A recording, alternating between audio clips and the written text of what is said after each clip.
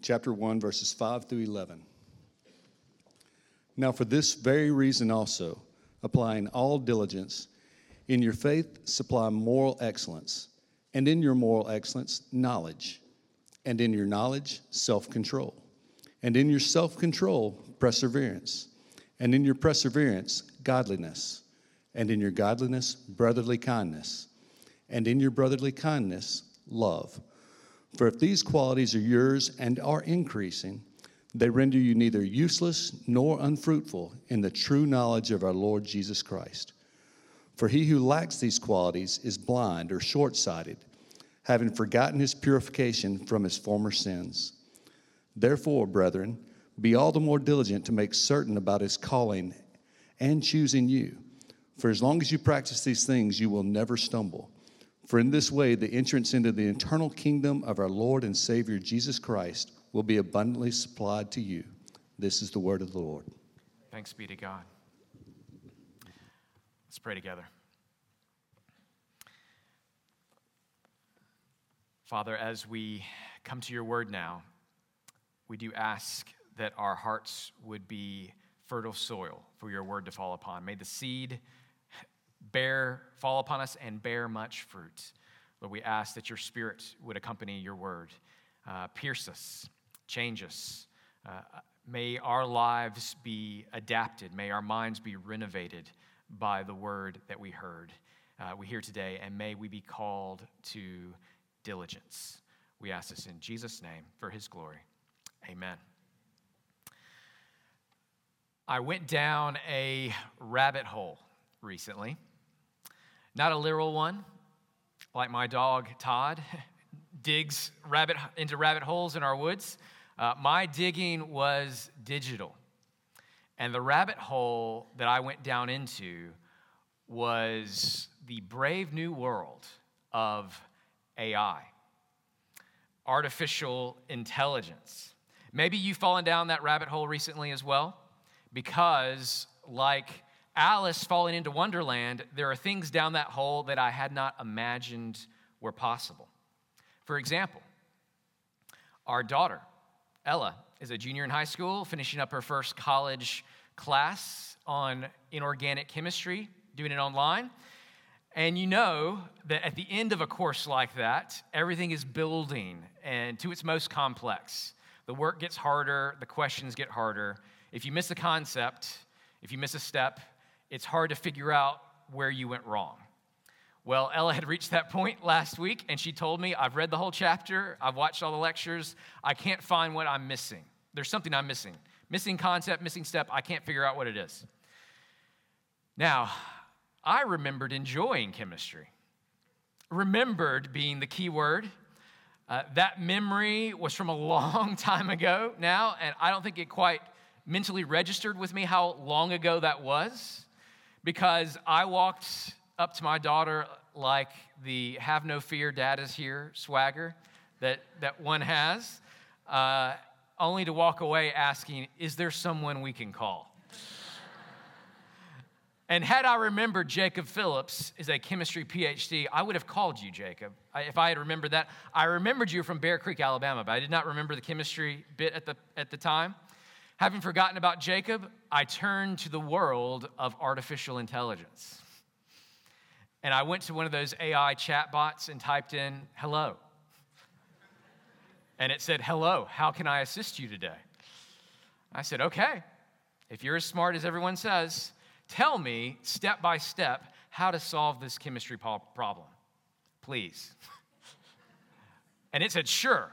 And then it was off to the races, step 1, step 2, step 3. And I tell you, from there, we figured it out. We figured out the missing concept, the step we didn't know, and it was pretty impressive. But then I climbed a little farther down into the rabbit hole and discovered the world of AI-generated art. It's one thing for a computer to tell you how to solve an equation. It's quite another thing for an artificial intelligence to create an original work of art. What would take a person hours and involve thousands of creative choices, the AI does in seconds. As I saw this, I genuinely feared for the jobs of all the graphic designers out there. Because now people who would struggle to spell the word beautiful are typing in descriptions of whatever they want, and 45 seconds later, the AI has this beautiful image that they've requested. One person I saw asked for a woman picking flowers by a country road against the backdrop of a hill and a country cottage, and this is what it produced in less than a minute. There it is, an original work, exactly what she said. Another person typed in just these words: retro, little girl, hugging a teddy bear. And in 45 seconds, they had 4 images to choose from. Now, I don't know how good you can see these, but do notice one thing that artificial intelligence cannot do yet, cannot do well. It's the human hand. There's something about the human hand that AI cannot figure out. There's always more fingers than needed, more knuckles than they're supposed to have. But there it is. When I was making the graphic for this sermon series, the image I wanted was people walking into the sunset. And here's what was generated for me. Picture, there it is. I brought this picture to our staff meeting, and universally it was rejected because it just felt too creepy. It's just too, and that may be the general critique, is AR art is just too creepy. Now, what's really going on with AI art? There are many artists, many graphic designers who are protesting that AI-generated art is theft. What the computer is doing is scouring the internet for artistic elements created by human artists and then stitching those together, those man-made elements together to suit the prompt that was typed into the system. I don't know if that makes a solid legal argument for theft or not, but it does make a certain theological argument. And the argument goes like this: if we rightly understand all human art as an act of subcreation, that is, God is the original creative artist, and all that human artists can do is, as subcreators, work within what he has already made.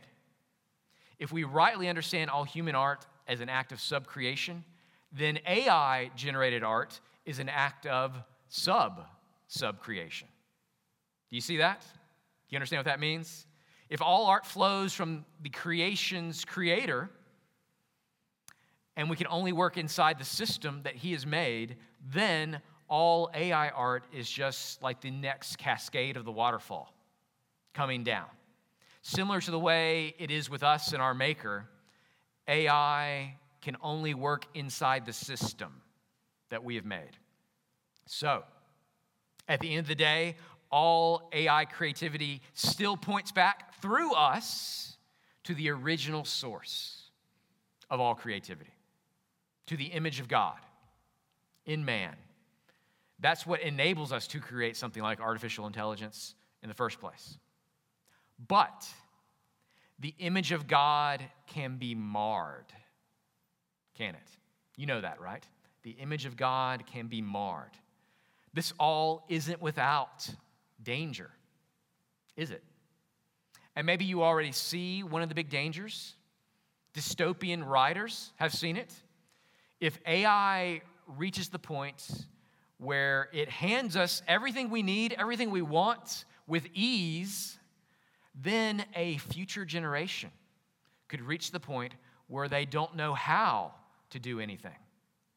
They don't know how to apply themselves to anything with diligence when everything comes to them with ease.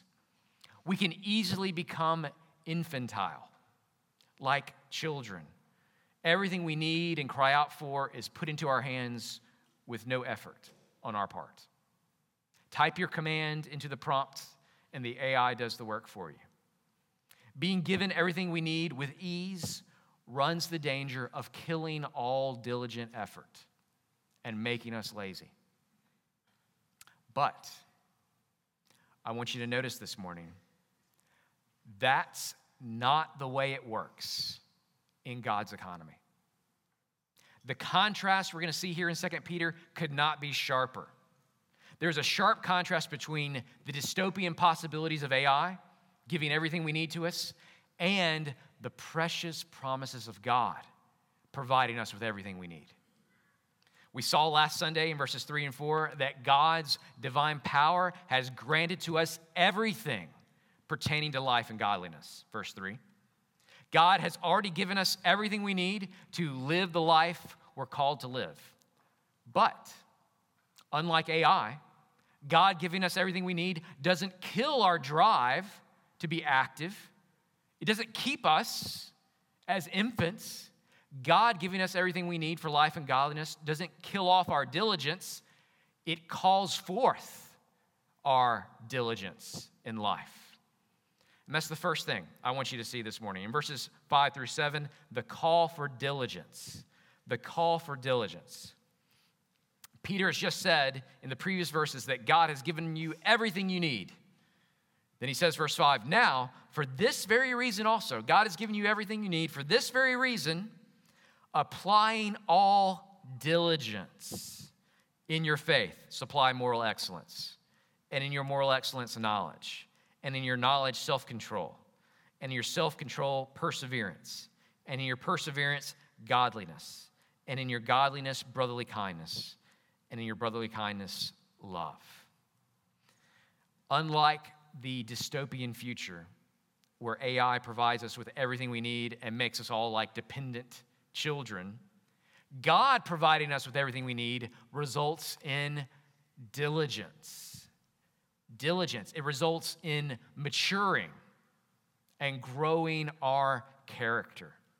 We see that here in these verses. Now, there's a lot of character qualities linked together in a chain, beginning in verse 5, going all the way to the end of verse 7. You see that.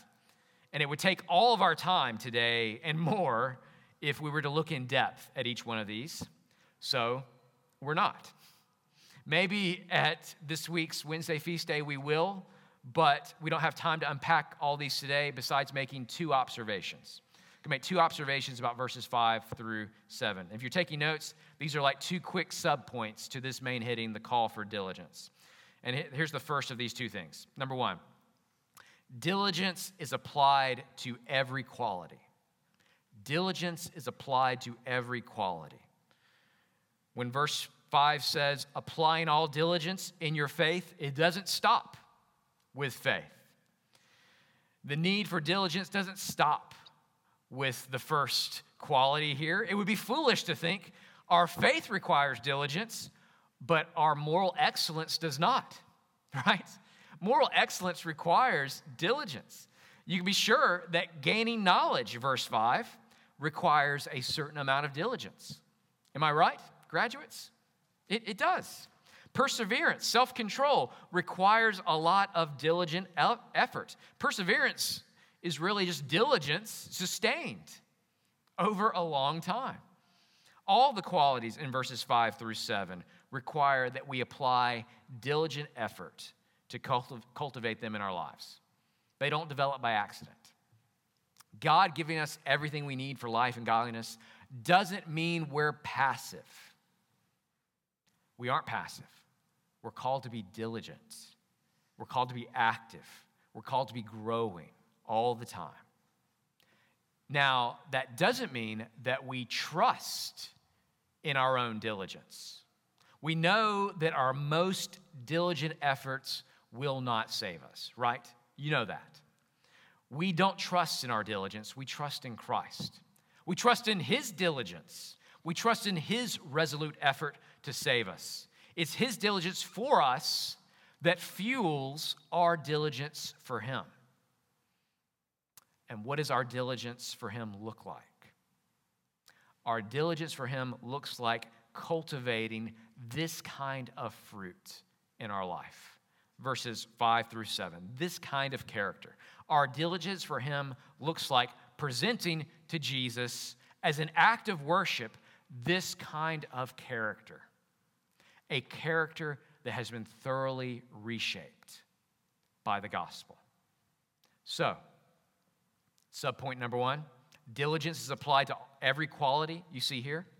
Number 2, notice faith's position in this chain. Notice faith's position in this chain. It's significant that the chain of all these qualities begins with faith. Why is that? It's important because you can't jump into this chain anywhere you want to. You can't jump into this chain somewhere in the middle. You can't start with moral excellence and skip over faith, can you? You can't start with moral excellence. You can't come to God saying, I'm just going to clean myself up first, and then I'll believe, right? I'm going to get my life all cleaned up before I'm going to come to God in faith. That's not how it works. Now, you can make some changes to your life, make some behavior modifications happen without faith. But without faith, guess what? Your heart really hasn't changed. You might give yourself some rules that change your behavior, but your heart, what your heart believes and wants, really hasn't changed at all, apart from faith. Rules can't change your heart. And so, it won't be long before you revert back, before you burn out on your rules. If you try to change your life without changing your heart, you'll find it's like this. It's like cutting a flower from its root. You cut a flower from its root, what happens? You might have the flower for a little bit, but it's going to wither. It's going to die. You might be able to maintain some outward show and look good for a time with rules, but you've cut the flower off from the root that nourishes it. If you don't start with faith in the gospel, then you're like a cut flower. You're cut off from the heart-changing nourishment that feeds the moral excellence, that feeds the self-control, that feeds everything else that follows in these verses. It's important to see that this chain begins with faith. If you're here this morning, just exploring Christianity, exploring what it would mean for you to follow Jesus, you need to see this. You need to see that it all begins with believing. It all begins with faith. It has to begin with faith because nothing else, no rules, no principles, no self-help steps have the power to actually change your heart. Rules can't change what we want. Principles don't have that power. Only in changing what the heart believes can we change what the heart desires. So, don't miss faith's position in this change, in this chain. It is necessary that it comes first. You can't skip ahead. You got to begin with believing in Jesus, believing the gospel. That's the call to diligence. The second thing I want us to see this morning is the promise of fruitfulness. The promise of fruitfulness. Look at verse 8. For if these qualities are yours and are increasing, they render you neither useless nor unfruitful in the true knowledge of our Lord Jesus Christ. Do you ever feel like you're just spinning your wheels in life? Do you ever feel like your life is bearing no lasting fruit? Do you ever feel like you're useless in God's kingdom? Well, God has a promise for you. Peter points to the way of escape from the rut that you're stuck in. And the way out isn't to keep wallowing in the mire of self-pity, saying, woe is me, I'm useless, I feel useless. If you're stuck in the mud, Christ offers you his hand out. And he promises you this: if you will begin with faith and apply diligence in cultivating these qualities, you will not be useless. You will not be unfruitful. Abide in me, Jesus says, and you will bear much fruit. there is a promise of usefulness and fruitfulness here. To which you might say, that sounds like a great promise, Pastor, but how do I take hold of it? What does that mean to take hold of this promise? How do I start to cultivate fruitfulness and usefulness in my life? I'd say to you, be encouraged because you've already started. Just by being here, hearing God's word is an act of cultivation. The Bible says the word of God is like seed. It's being scattered upon hearts. The Spirit takes that seed and begins to break up the hard ground within us and prepares us for future fruitfulness. That's happening now, but it doesn't stop now. As you go from here, you apply diligence. You apply diligence by processing and applying the word that you've heard, processing and applying it to your heart, to your character. You don't just need the opportunity to have the word poured into you. You also need the opportunity to diligently and actively pour it out. Pour it out into others. That's why we build into the rhythm of our life together every week a time on Wednesdays of actively applying God's word. If you've never come to a Wednesday feast day, you are missing out. You're missing out. You're missing out on a great means of grace in the weekly rhythm of your life. As we sit around the table together, what are we doing? We are diligently hammering out how a certain truth that we're taking from the Bible, how a certain truth should change our hearts. That's happening week by week. No one is there asking some AI program to do the heavy lifting for us. We're all diligently doing the work, sharing from our hearts, from our experience, and together we are part of God's means of fulfilling this promise, that we will neither be useless nor unfruitful. There's a lot I could say here, a lot of applications I could give, but to keep it simple, I'm just going to give you this one application. Come this Wednesday at 5:30 and see if applying God's word to yourself and to others doesn't make you feel useful, doesn't make you feel fruitful. Even in that very moment, you feel it. I'm being used. I'm being fruitful. Come. I can't give you an easier application than this. Just show up. Just show up intending to be diligent in applying God's word and see what God does this Wednesday. That's all I'll say on the promise in verse 8. Let's now look at the problem in verse 9. Look at verse 9. Verse 9 says, "For he who lacks these qualities is blind or short-sighted, having forgotten his purification from his former sins." Here's the third thing I want you to see. The problem of forgetfulness. The problem of forgetfulness, verse 9. One of our chief problems in this life is that we are monumental forgetters. Right, we are monumental forgetters.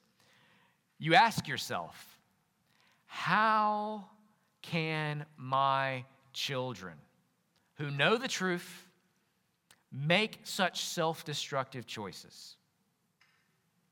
It's because in that moment of temptation, they've forgotten. They've forgotten something. They've forgotten the gospel. They've forgotten what they've been taught. They've forgotten they've been bought with a price, that their body is not their own. In the moment of crisis, Jesus is nowhere on their radar. All of us make self-destructive decisions when we forget what matters most. It's no different with you or with me. Why do you respond with anger, with fear? What's going on when you're selfish or lustful? What explains that grudge that your heart can't ever seem to let go of. What's the problem? The problem is that you're forgetting something.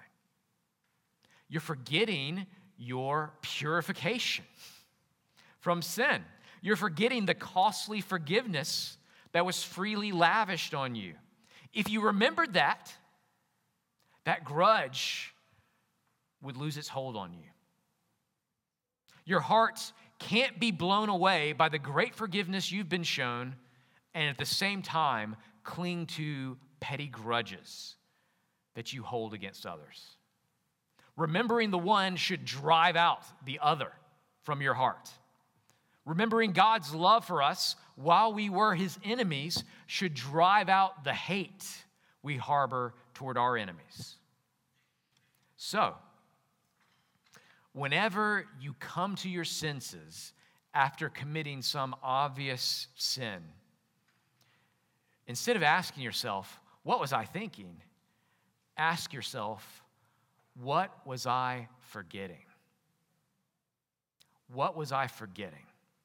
What, if I remembered it in the moment, would have motivated my heart to resist the tempter, to see through his lie, to flee from temptation, to heal instead of wound with my words? What gospel realities am I forgetting? If we can become proficient at remembering and diligent at applying the gospel to our point of need, then we will be neither useless nor unfruitful in God's kingdom. We will be choice instruments in the Redeemer's hands. Artificial intelligence can do a lot of things for us, but it's never going to do this, is it? We've got to use our own minds. We've got to work on our own hearts in order to diligently remember the gospel and live it out. No one can do that for us. There's one more thing that requires diligence in our passage, and it's our fourth and final point. In verses 10 and 11, we see the way into the kingdom. The way into the kingdom. Look at verse 10.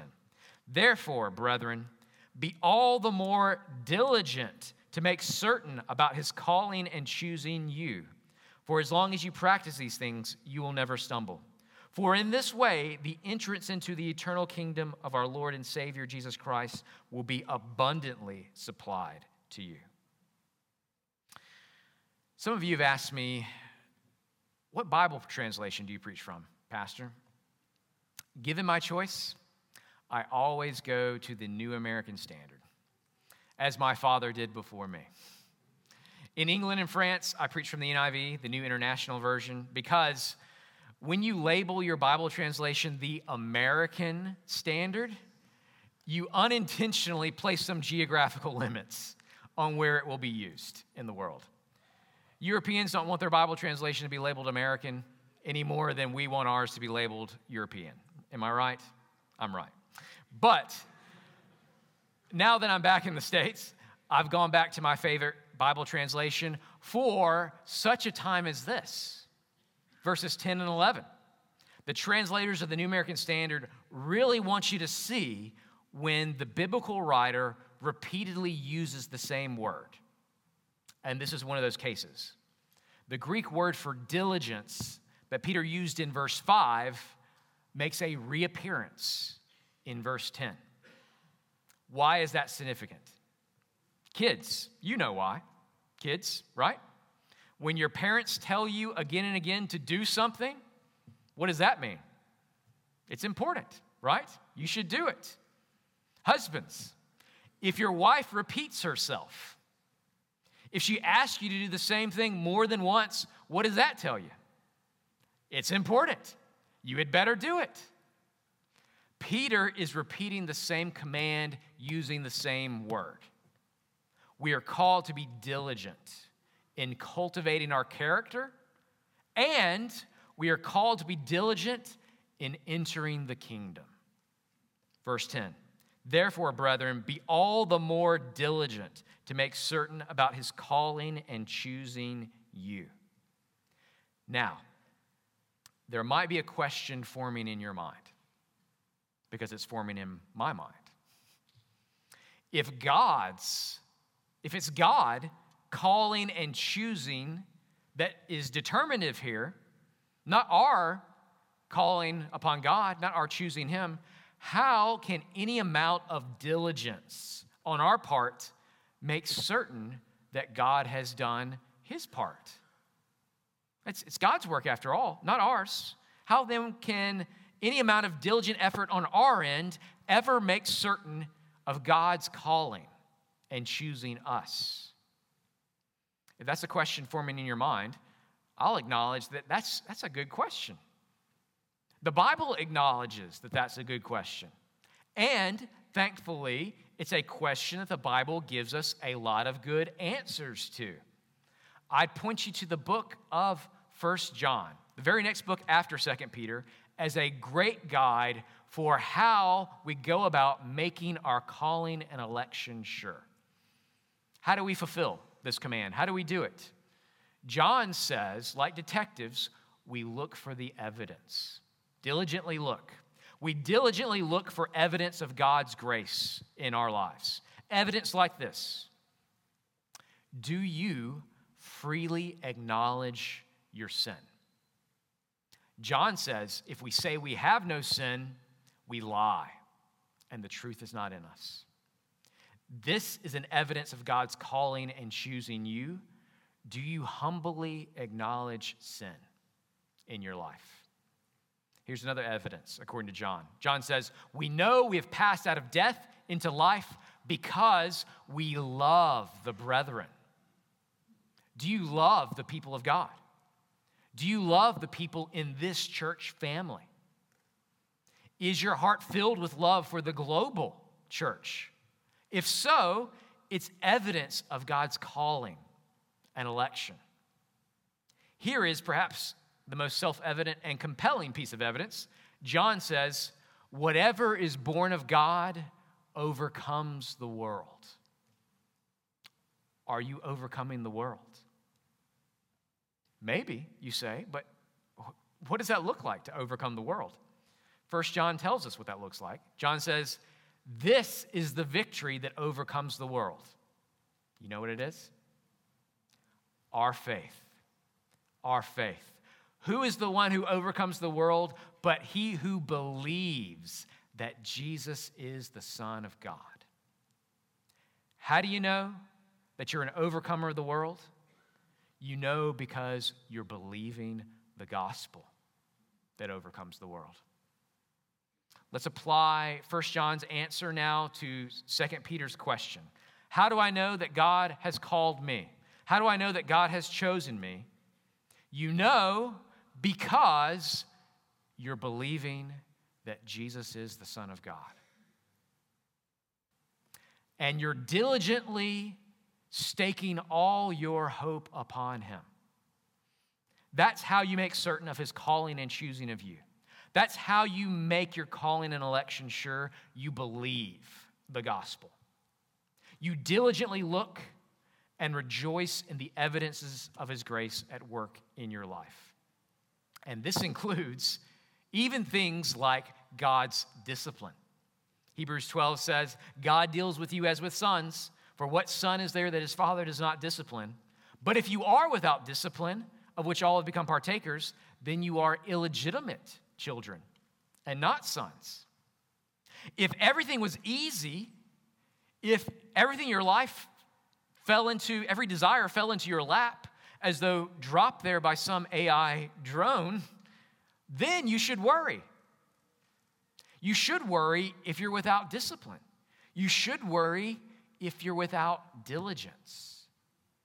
God promises to give us everything we need, but not to make us infants, dependent upon others serving us. God calls us to diligence. He calls us to be active. He calls us to work and to do.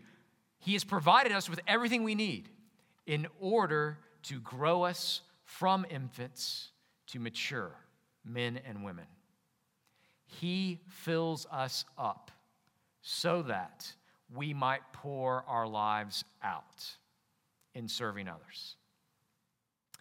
I don't know what the future holds with advances in AI, but I do know who holds the future. I know God calls his people in every age to be active, to be diligent, and to be fruitful. Verse 11, for in this way the entrance into the eternal kingdom of our Lord and Savior Jesus Christ will be abundantly supplied to you. Let's pray. Father, we ask that in our hearts there might be a growing knowledge and certainty of your great gifts, of your great grace. God forbid that this would, in our sin, lead us to laziness, lead us to passivity. Lord, may you grant by your grace that your every provision would lead us to diligence, to be all the more diligent to apply your grace, your gospel to our heart and lives, to have our minds renovated by your truth. Lord, we ask this morning that you would be at work in every heart. You are always working. We are your workmanship. May we realize that this morning, and may we take great hope in believing in a Savior who, he who began a good work in us will be faithful to perfect it to the end. May we be active in applying your truth and your grace to our life. May that be, may we do that as we heard your word this morning, and as we go from here, may we process, may we apply it. May we come back to Wednesday Feast Day excited and ready to apply your truth to our lives. Lord, may we go forth from here with diligence. We ask it in Jesus' name. Amen.